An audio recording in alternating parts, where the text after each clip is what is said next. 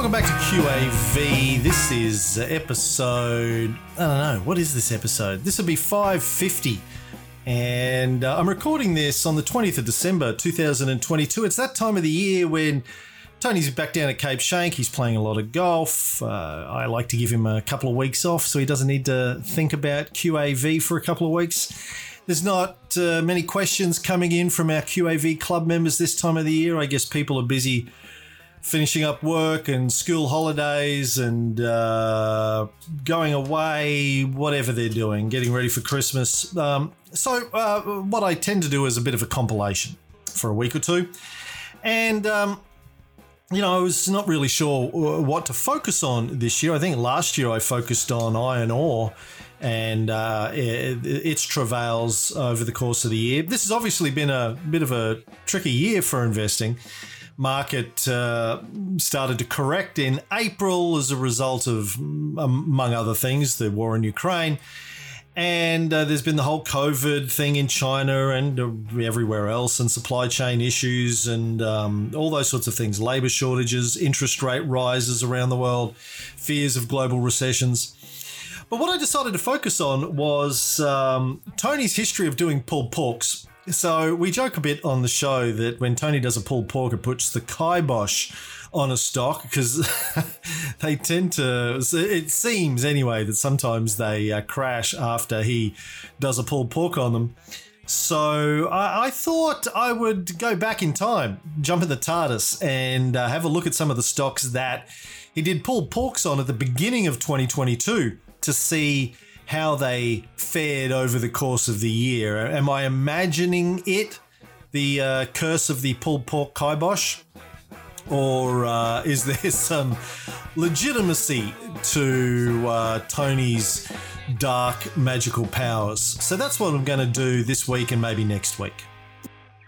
So this first clip is from QAV 500. This is an episode that we put out at the beginning of 2022, January 5th, 2022, first week of January.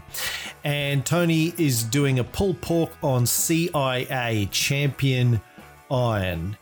And on the 5th of January, the price of Champion Iron was around $5.68. Well, I actually prepared to do CIA Champion Iron today as their pulled pork, which people can refer to as last week's stock of the week if you want. Oh, you're going to do a pulled pork? Okay. Yeah. About 3 or 4 years ago, they bought a mine called Bloom Lake and did a good deal on that. The prior owner had spent a lot of money upgrading it and then decided to divest it and sell it. The thing about this particular iron ore mine, and they do have a couple of other ones operating in Canada, but Bloom Lake is the main game for them. It's an iron ore producer that produces very high quality iron ore. It's among the highest quality in the world, which is important from reducing emissions side of things. So this Champion Iron positions itself as the way of the future for iron ore mining. And as we know, steel production is a big carbon emitter. One way that the steel industry is reducing emissions is they're moving across to electric arc furnaces. Instead of using the normal coal-powered blast furnace, it still does use coal, but it uses high-quality coal. So you can't do electric arc furnaces with low-quality coal like Fortescue Metals Group produces. And so as steel companies try and reduce their emissions, they move across to these different type of furnace, which needs a high grade of iron ore. So that's the sort of value proposition for this company. They also trumpet the fact that because they're in Canada and a lot of the electricity in Canada is either hydro or nuclear, they're also a low emission miner as well in their own neck of the woods. So that's kind of their value proposition. Going through the numbers, it's scoring well for us. Average daily turnover is 8.3 million, so it's a large cap company.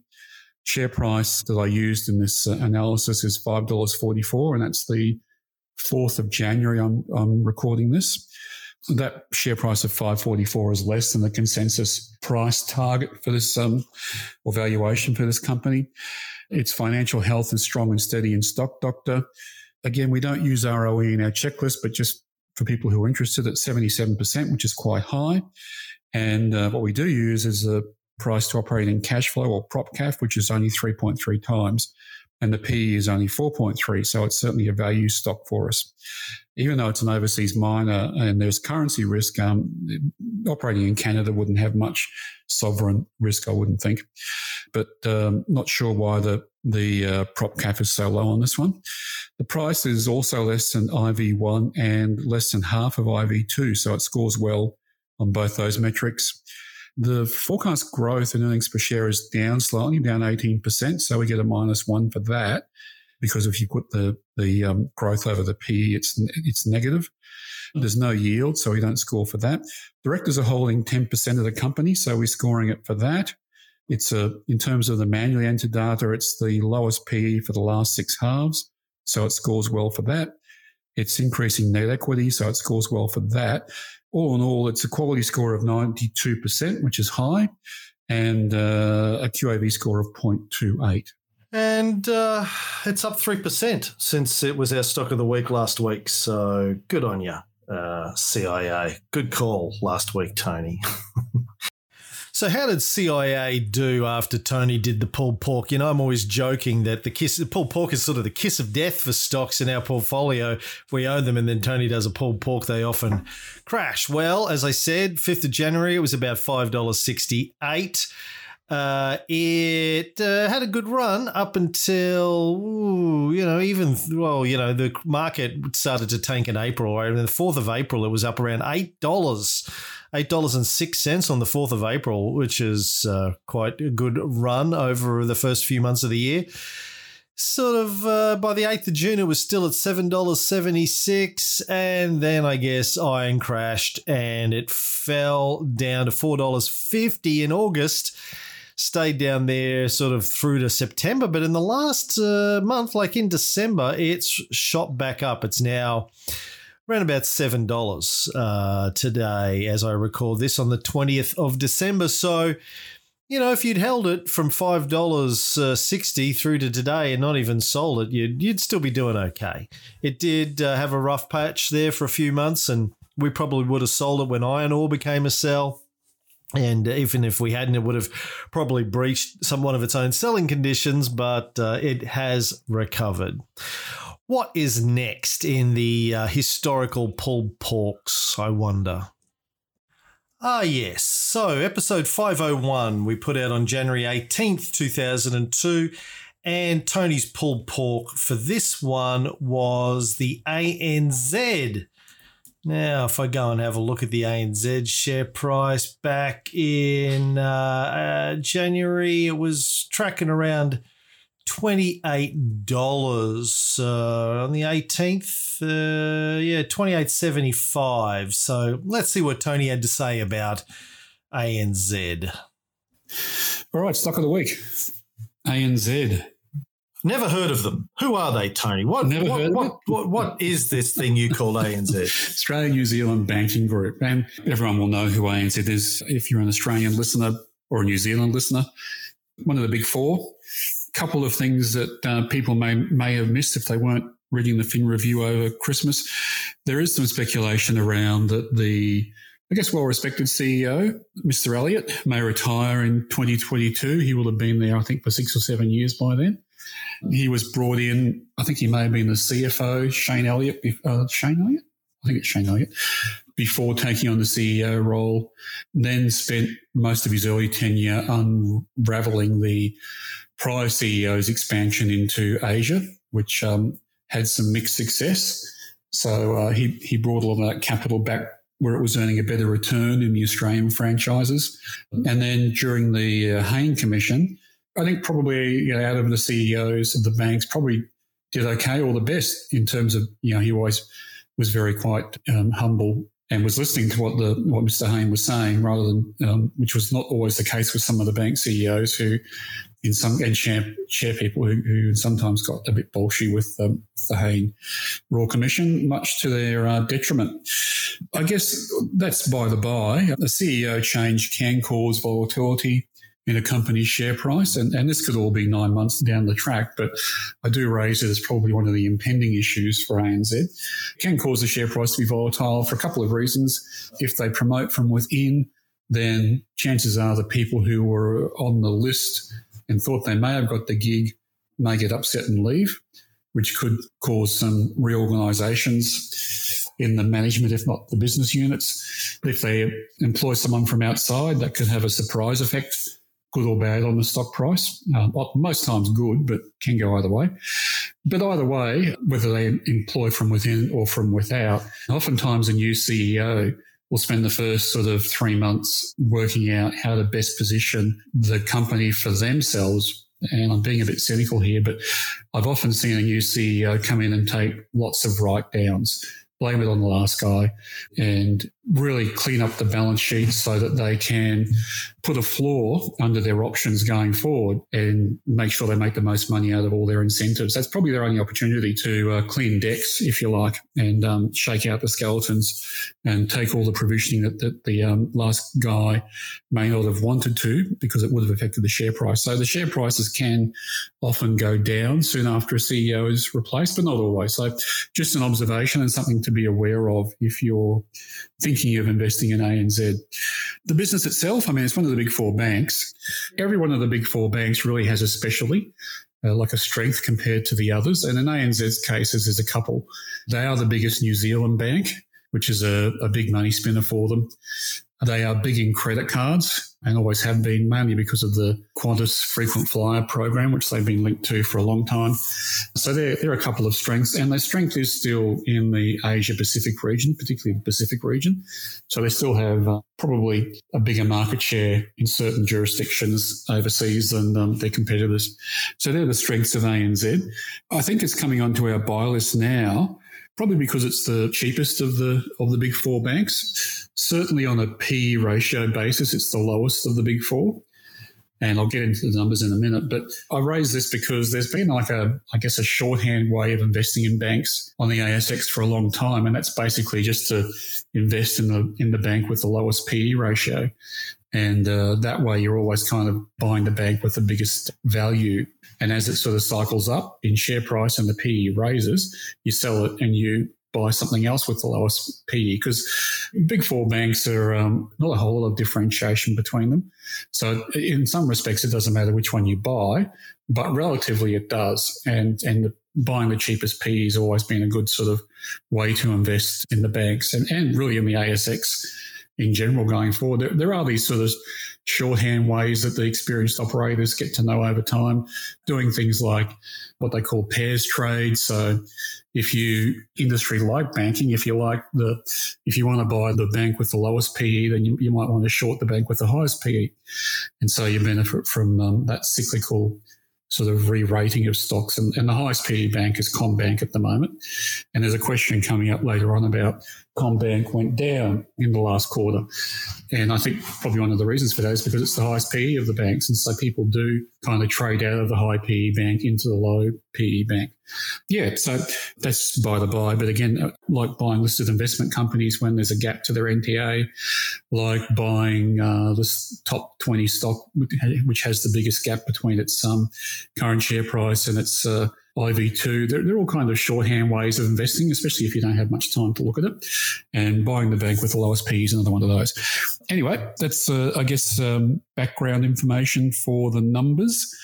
And I'm doing my analysis based on the download I did on Sunday when the price was $28.40. The buy price at that time is $28.10. But as I said, last time I had a look, it was about a cent or two below that. So if it doesn't turn up again, this might be a moot exercise, but still worth doing, I think, just to run through the numbers on ANZ. It'll probably come back on the buy list, I would think. The other thing to mention about the big four banks is their yield, and ANZ's no exception. So it's currently yielding 5.06%. And it's fully franked. And if you gross that up, it's 7.23%. So if you're a retiree with $1 million and want to live off the income, putting it into ANZ means you'll pick up $72,000 a year after tax, especially if you're in a self-managed super fund where you're getting a full rebate for the franking credit. So the big four banks traditionally have been well supported by retirees, and that's probably still going on today, I would think, based on those numbers. To go through the numbers, ANZ is a large average daily transaction stock, as you'd expect, $134 million is traded on average every day in it, so very, very big. Its QAV score is 0.36, so that's also quite high, especially for a large cap stock. And it'll be getting pretty close to the top of our buy list with that kind of score. And a quality score of only 64% though, and that's probably the area to focus in on. To go through the numbers, it's slightly under the consensus target, so that gets a 1 for us. It's a borderline star growth stock in Stock Doctor, and it's a star income stock. So both of those score 0.5 in our checklist, so it gets a score of 1 for those two combined. It does have strong financial health, as you'd expect, and it's been steady for a while, so they're both good things for our checklist. As I said before, it's the lowest of the PEs for the big bank. Its PE is 12 or 12.5. I think Westpac is just slightly higher than that, at around 13, but then CommBank is up around 20. So they're good. Both ANZ and Westpac are a long way behind CommBank, and I think NAB has the highest at the moment, but that's probably a bit anomalous. Its PE is well over 100, so it's probably just been going through some write-downs which are affecting its earnings, but I haven't looked at NAB for a while, so I can't really say. The reason why it's coming up well for us at the moment, though, is its prop cap is 1.81, so its price to operating cash flow is 1.81, which is very cheap. So even though its quality score is only 64%, it scores well for us because of its value dimension. The current share price, however, is greater than our IV1, but it's less than our IV2, so it does score a point for that. It's trading around book value, which is very interesting for a big company like this. So net equity per share is $22.81, and book plus 30 is $29.66. And with the share price in the sort of low 28s, we can buy this for less than 30% plus book. So this would be something on the Warren Buffett radar screen if he was investing in Australia, I would think.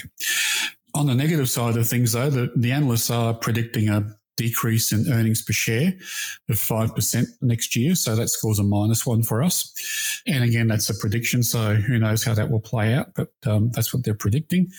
The yield, as I said before, is good, certainly above the bank rate. It's the old adage of investing in Australia is don't put your money in the bank, buy their stock instead, because the yield is much higher than the term deposit rate from the bank itself.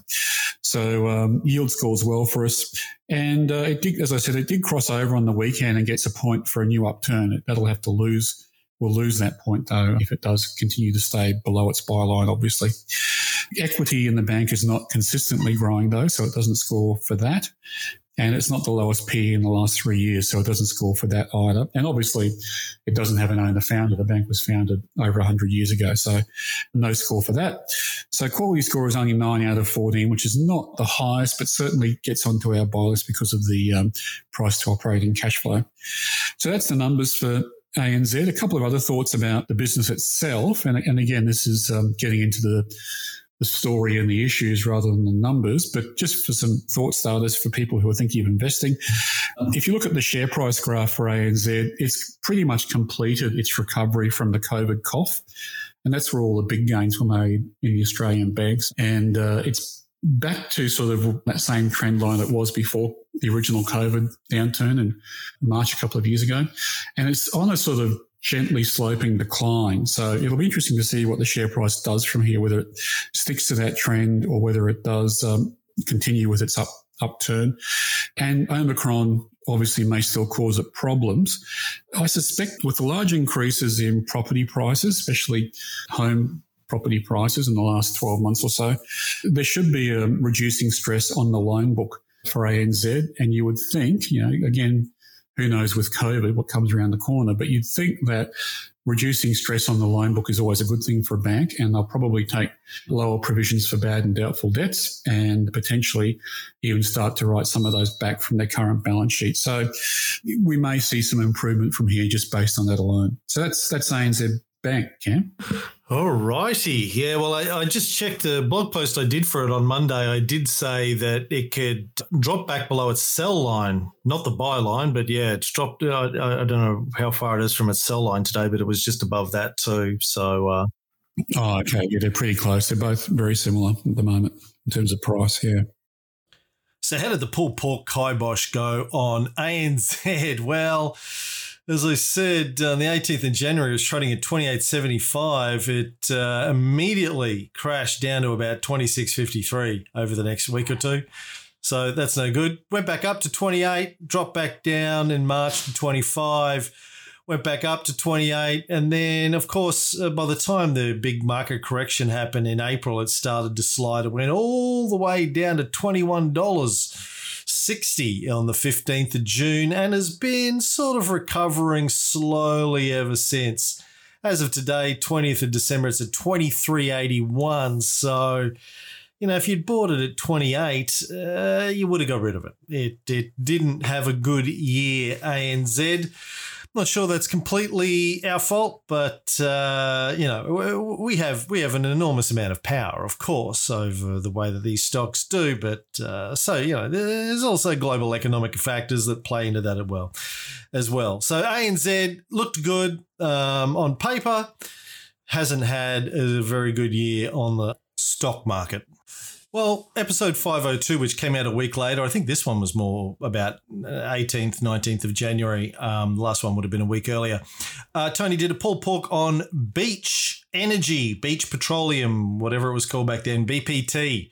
Can't remember when it changed its name. Now, BPT back at the end of January, say the 18th of January, was trading at around about $1.45. So let's see what happened after Tony did his magic. Beach Energy, BPT, another one that we've seen come and go on a regular basis. Yeah, so I'm going to make that my pulled pork if I can do that now. So as you alluded to, it's been on the buy list in the past and it's back on now. The couple of things, I guess, as background for it. The oil price has been increasing recently, and that's not unusual this time of year because it's the northern winter. So they're kind of the flip side of what we are in summer. So in summer, our power stations work round the clock because everyone's turning on their aircon units. But in winter, we don't need much heating. But in Europe, it's the reverse. So in winter, the power stations crank up because everyone's trying to heat their homes, and getting less and less these days. But certainly over the last couple of decades, a lot of the homes were being heated by burning fuel oil, a type of oil, like a low-grade oil. And so the oil prices in the northern winter generally go up. So it could be short-term, but it's also being supported by another thing that's going on, a macro trend, which is the fact that because oil is on the nose in terms of the ESG investors, and even to the point where they pressure the banks these days not to lend to oil companies to try and reduce the carbon footprint of the world. And I'm not saying it's a good thing or a bad thing, but there's been much less exploration in new oil discoveries in the last couple of years than is normal. And so it's one of the reasons why the oil price is going up, because the existing producers have less competition. A couple of other factors too, like in the Northern Hemisphere winter, because oil is, when it's being drilled, it often goes through reserves of water and pulls out water as well. It freezes, and the water, if it freezes on the drilling rigs, can shut them down for long periods of time. And so that's happening. And there was apparently some kind of cold spell in Texas, which is unusual, but the oil rigs froze there. So they've been out of the market for a while. So lots of things are going on to sort of keep the oil price elevated, which all plays into a good story for stocks like Beach Energy. They're also a natural gas explorer and producer. Natural gas is a funny one because it's actually better to power a power plant using natural gas than it is to use coal, but the ESG people still say they're both bad. But there has been and there still is an ongoing conversion of coal-powered plants to natural gas. So that's also supporting the price. And oftentimes contracts for gas are tied to the oil price, so they tend to go in lockstep. But both of those commodity graphs are going up. So that's the background to Beach. Well, a couple of things about Beach Energy. One of the reasons why it came off the buy list last time was because they had a surprise downgrade. They eventually got round to telling the market that they didn't have as much oil reserves under the ground in their oil fields as they'd stated in the past. So that caused the price to crash.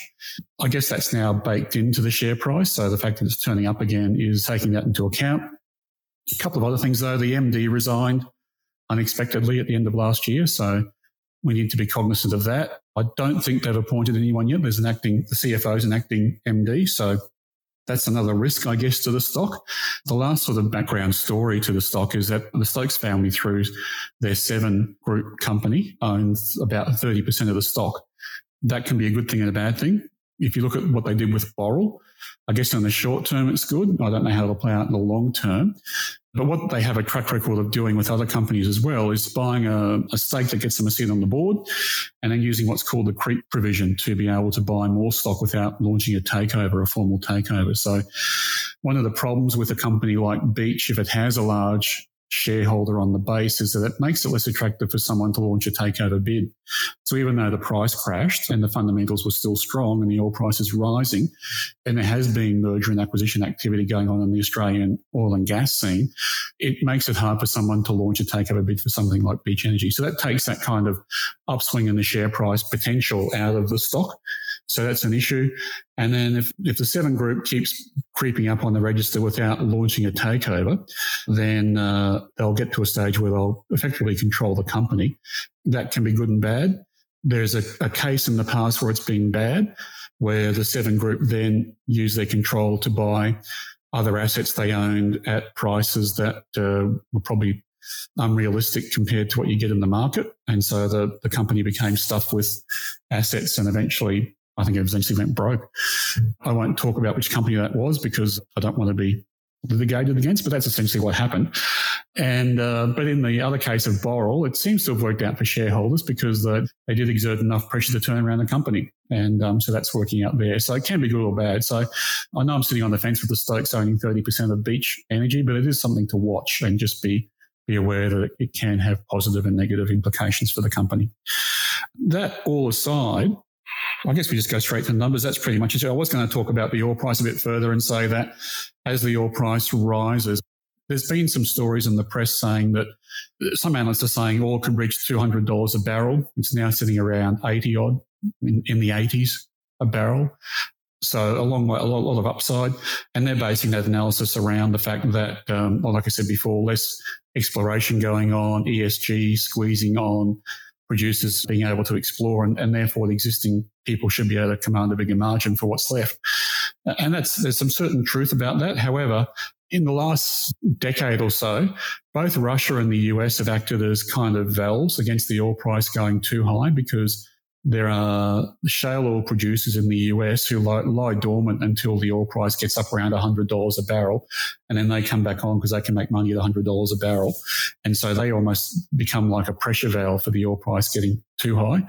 And Russia's a bit the same. So they've done a deal now with OPEC to throw in with the cartel in terms of trying to regulate the price and keep the margin up. But they also have a history of going rogue and when they need to, selling lots of oil, which brings money to them, but drops the price in the market. So they're the two, I guess, issues around the oil price. To me, all that summed up says that I think $100 is about the natural limit in this market to the oil price, but it's a prediction. It could be wrong. Anyway, QAV by the numbers are quite good for this company. I'm using a share price of $1.40, which is less than the consensus target for Beach Energy. So that's a score of 1 for us. It is a low yield company. And I guess I question why it even has a yield. I think it's about 1.5%. I expect the answer is so that they can release some of the franking credits on the balance sheet. They've been paying tax on their earnings and they can release some of that back as a credit to their shareholders. They don't want to pay a whole heap in yield because they do want to put money back into exploring for oil and developing their own oil and gas fields. So that's probably why it's about 1.5%. Financial health is strong and steady. Prop cap on this one currently is 4.2 times, so makes a good value stock for us. The price is slightly higher than IV1, less than IV2, and less than 2 times IV2. So it gets a couple of points on the checklist for those things.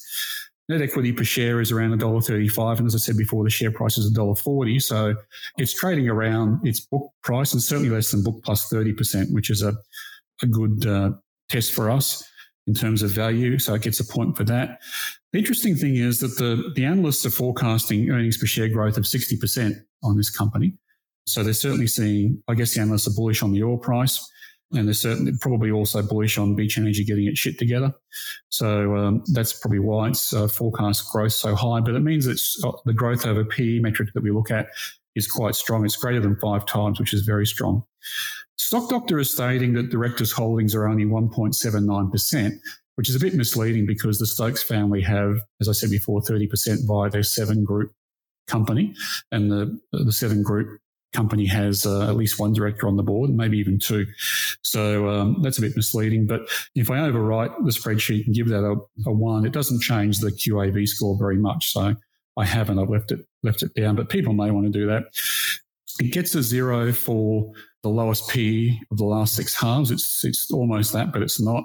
It gets a 1 for a new upturn because, as I said before, it was crashing last year. It's just been turning around since its last results were out. It gets a 1 for consistently increasing equity. So total score is 12 out of 14 for quality, which is 86%, which is good.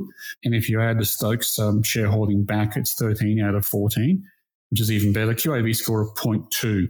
And 0.22 if you add the Stokes score back in. So, yeah, for a large cap stock, it's certainly scoring well for us.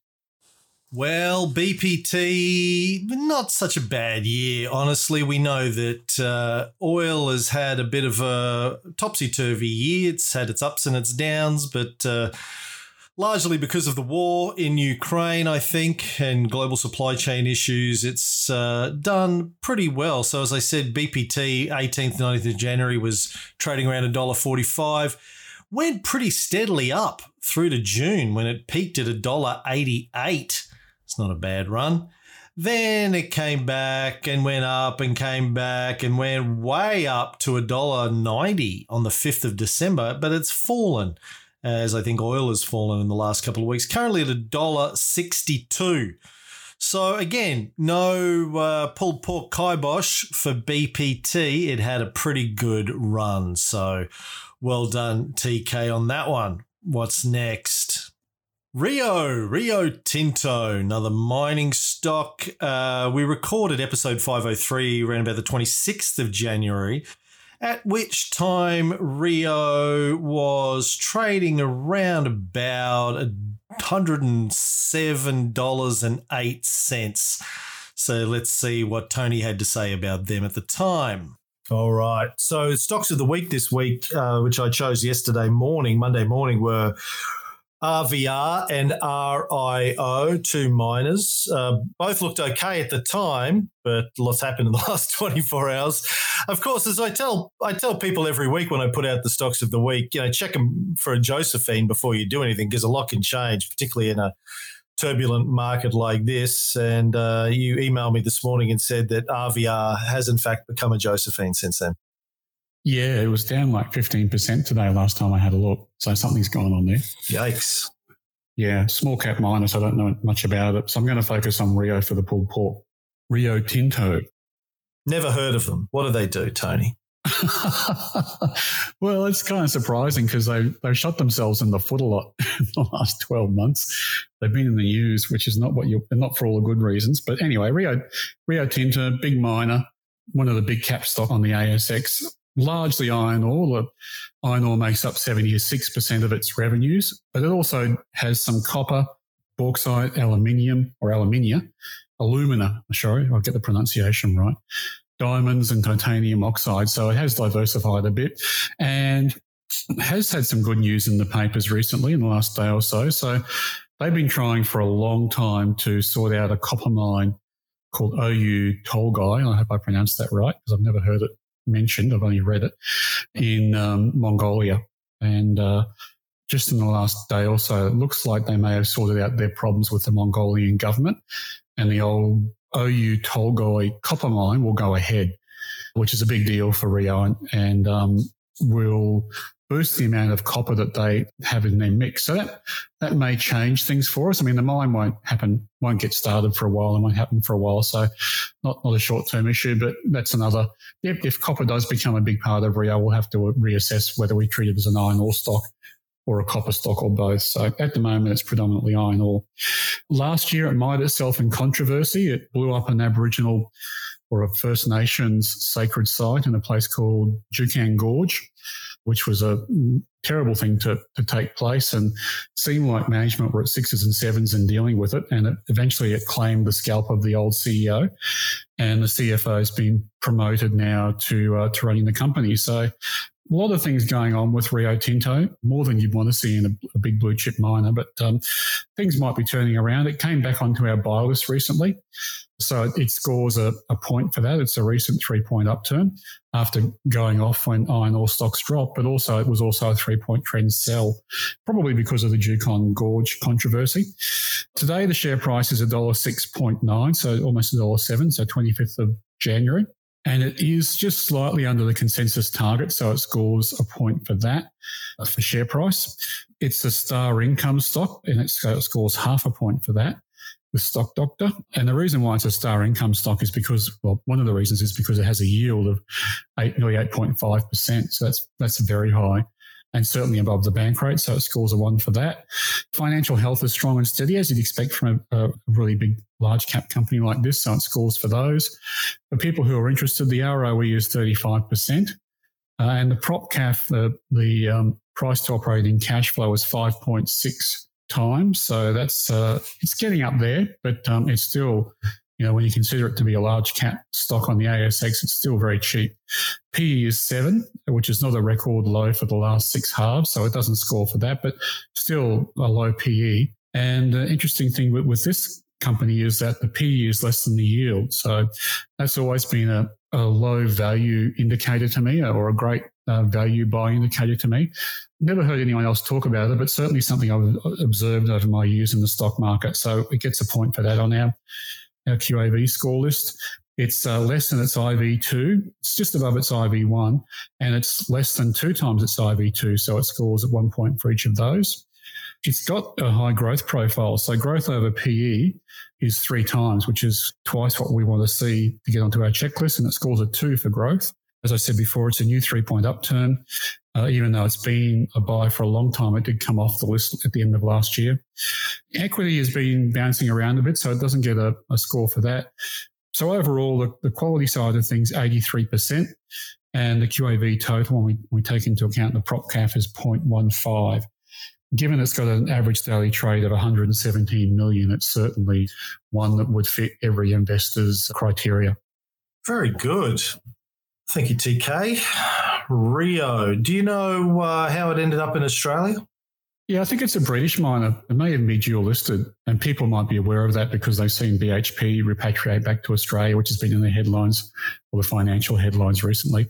I think it was because of CRA, a company it bought in WA, which was a big miner over here of iron ore, and that was kind of a turning point for Rio, probably about 20, 30 years ago from memory. Yeah.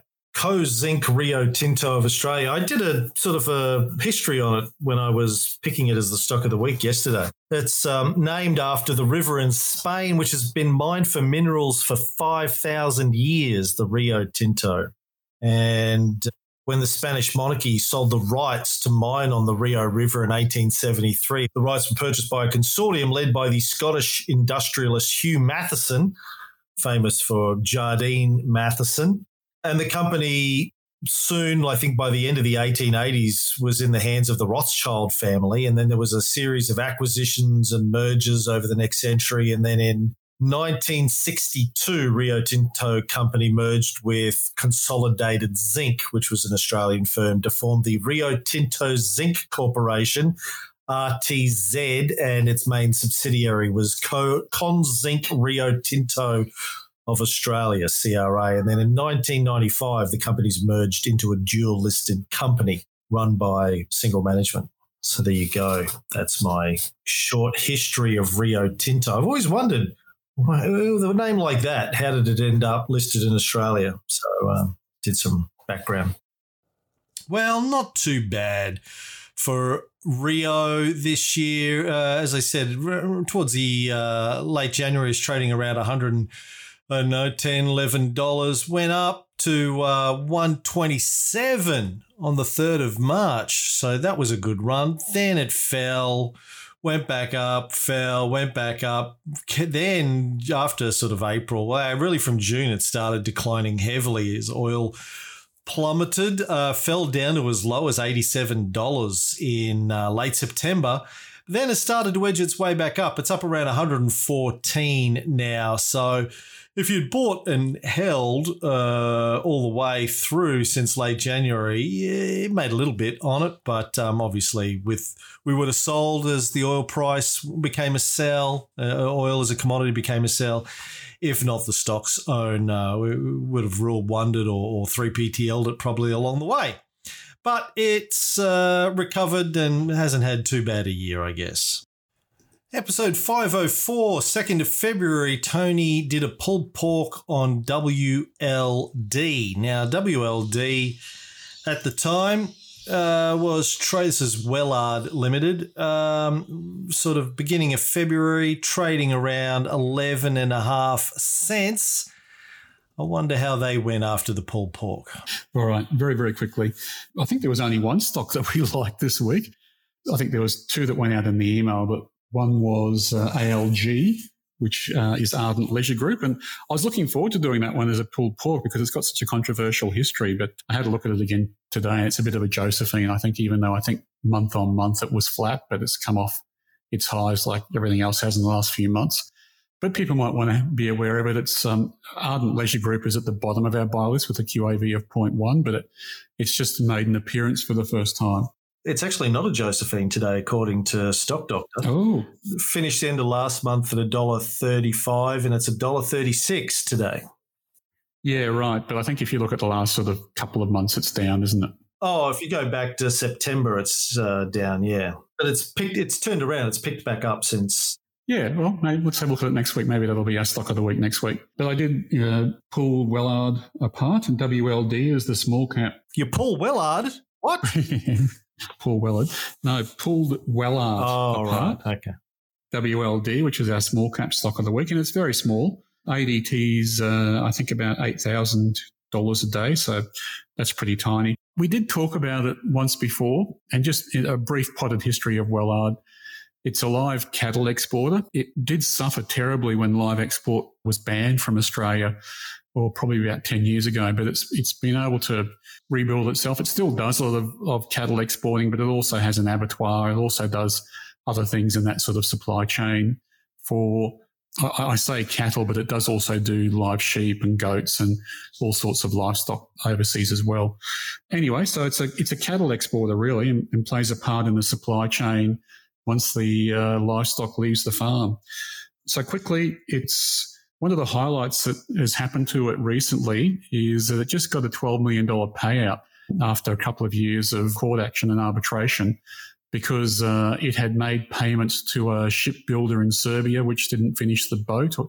And so it's been trying to collect back on the insurance and back on the payments it made and recently had $12 million awarded to it, which is a big deal for this company. So I'm assuming that the recent upturn in the share price is probably in anticipation of what they do with that cash.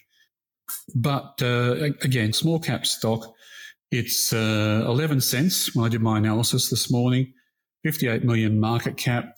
Stock Doctor isn't reporting a consensus target, but the download is. And in the past, I've been told that that's because they like to see, I think, 2 or 3 stockbrokers cover it before they put a consensus target on the front page. But if one stockbroker covers it, they do put it in the filter.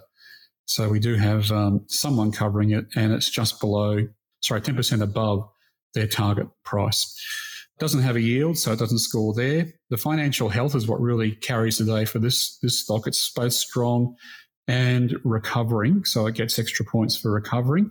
And I guess the bad financial health would have been when it was battling the live export ban. So that's recovering. Some interesting numbers, low ROE of only 4%, but it does have very low price to operating cash flow of 4 times as well. Interestingly enough, it has a PE of 23, which suggests to me that it's a low margin business, high cash flow, low profit. It doesn't, because we don't have the broker's coverage, it doesn't have an IV2.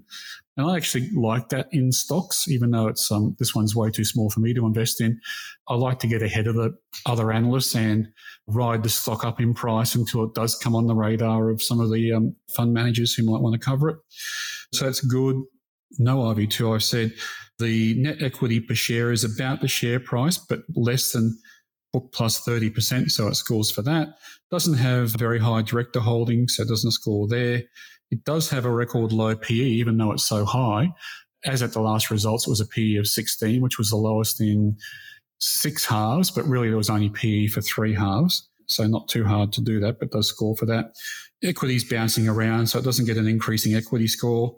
All up, quality score of 90%, QAB score of 0.22, and the underlying commodity, which I've used beef cattle for, has been going up. So it's another positive for this stock. And I know that when I was looking at it yesterday for the newsletter, I noticed that when we talked about it a year or so ago, it had a qualified audit.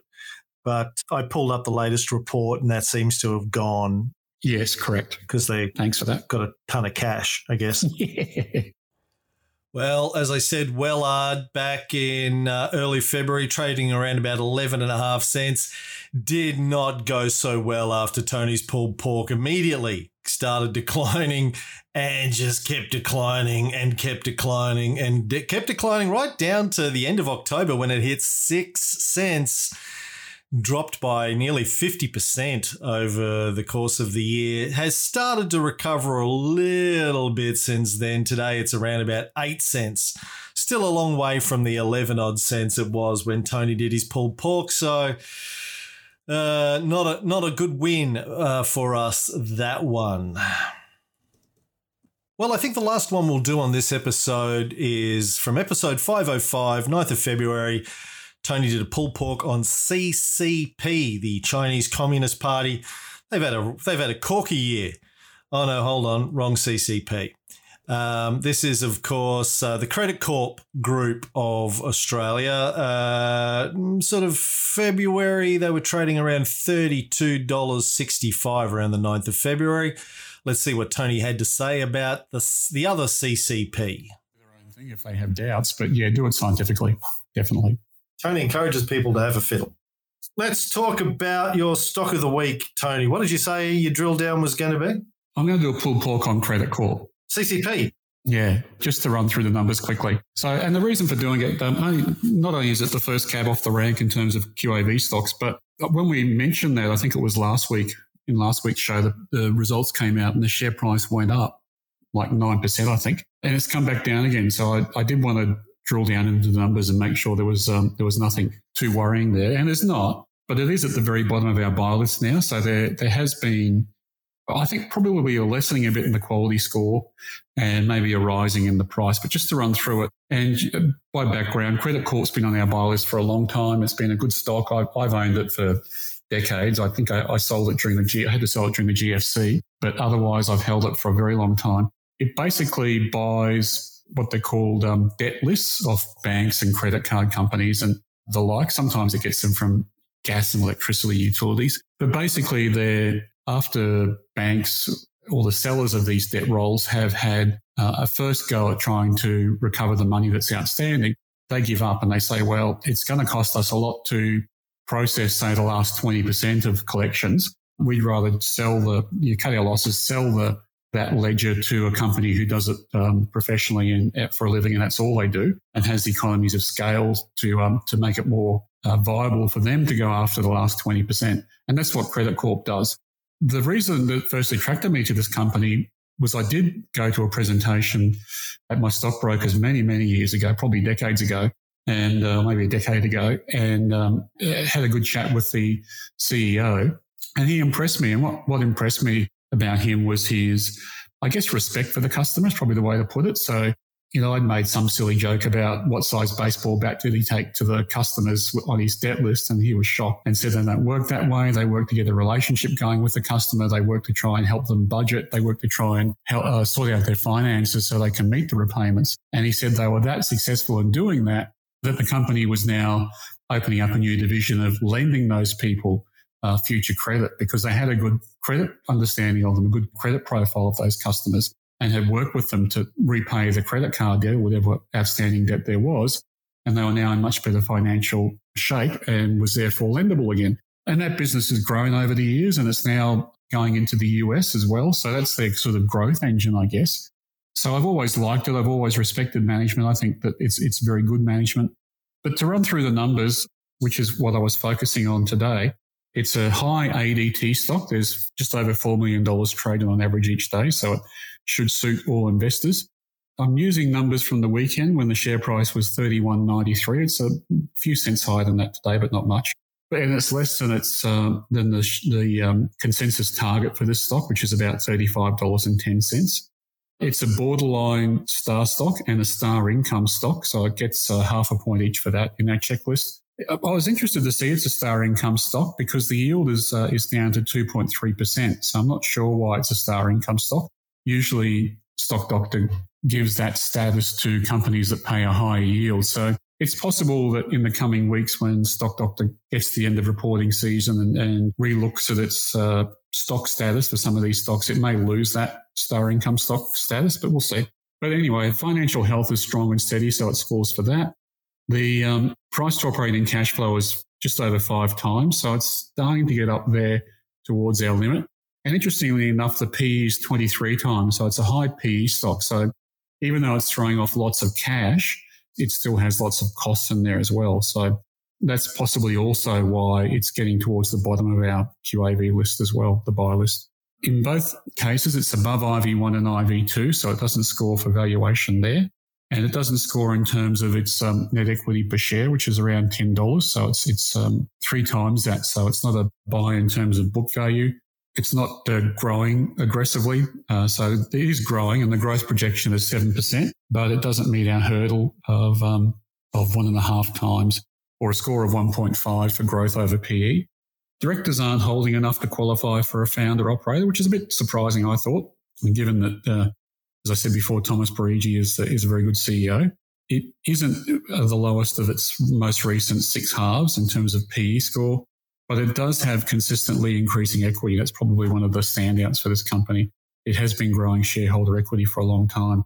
So overall, it gets a quality score of 54%, which is quite low in terms of what we normally want to see, and a QAV score right on our borderline of 0.1. So I suspect that one of the reasons why it's been hanging around this sort of low $30 share price for a while is that it's not scoring well enough to be that attractive to people. So we'll see what happens in the future. If people want to get in, I mean, I still own it. I think you do, Cam. But I think it quite possible with an increase in share price from here, which is always likely with this stock. It does tend to creep up in terms of price. I think it might drop off our buy list fairly soon. Yes, well, CCP, didn't have a great year, let's be honest. Not Tony's fault, I'm sure, but went from $32.65 in the second week of February all the way down to $16.40 on the 21st of October. So, nearly, a 50% drop. Has recovered a little bit, but trading today, 20th of December, around $18, still a long way from $31.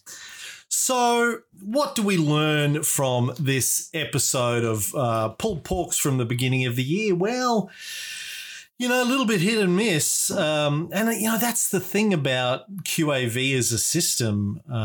We try and find companies that are performing well. We try and find them, we try and buy them anyway. They're on the buy list when we think they're undervalued. We can get them at a discount.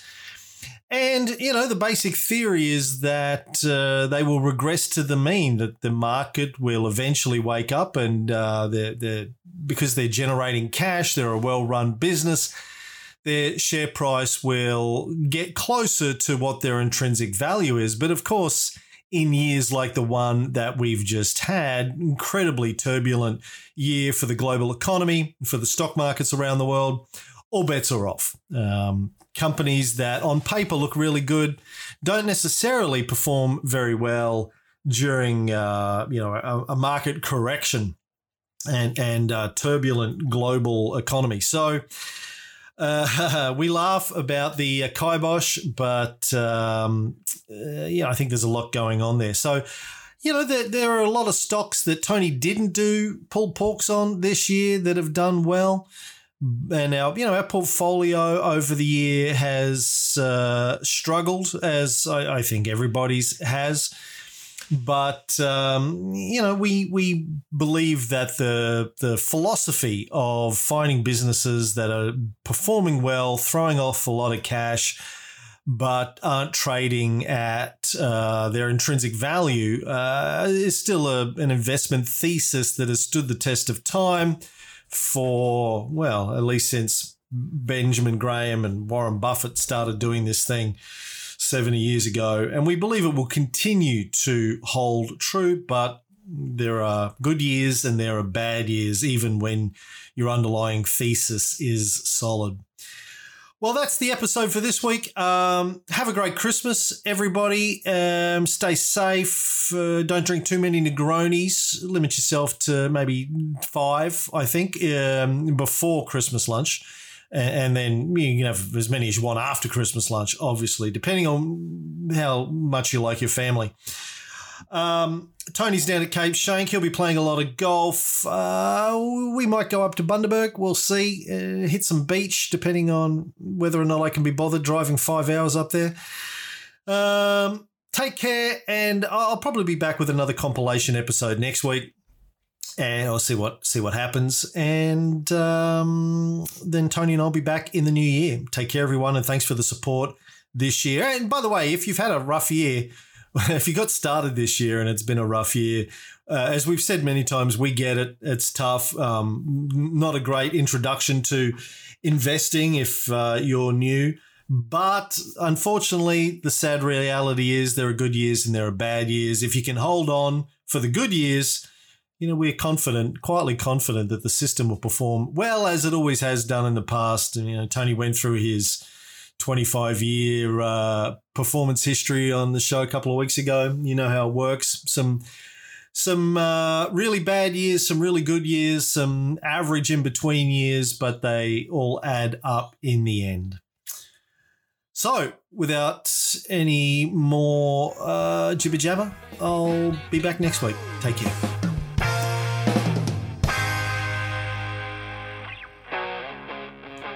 The QAV podcast is a production of Spacecraft Publishing Proprietary Limited, authorised representative of AFSL 520442, AFS representative number 0012922718. Please don't make any investment decisions based solely on listening to this podcast. This is presented as general advice only, not personal financial advice. We don't know your personal financial circumstances. Please see a financial planner before making any investing decisions.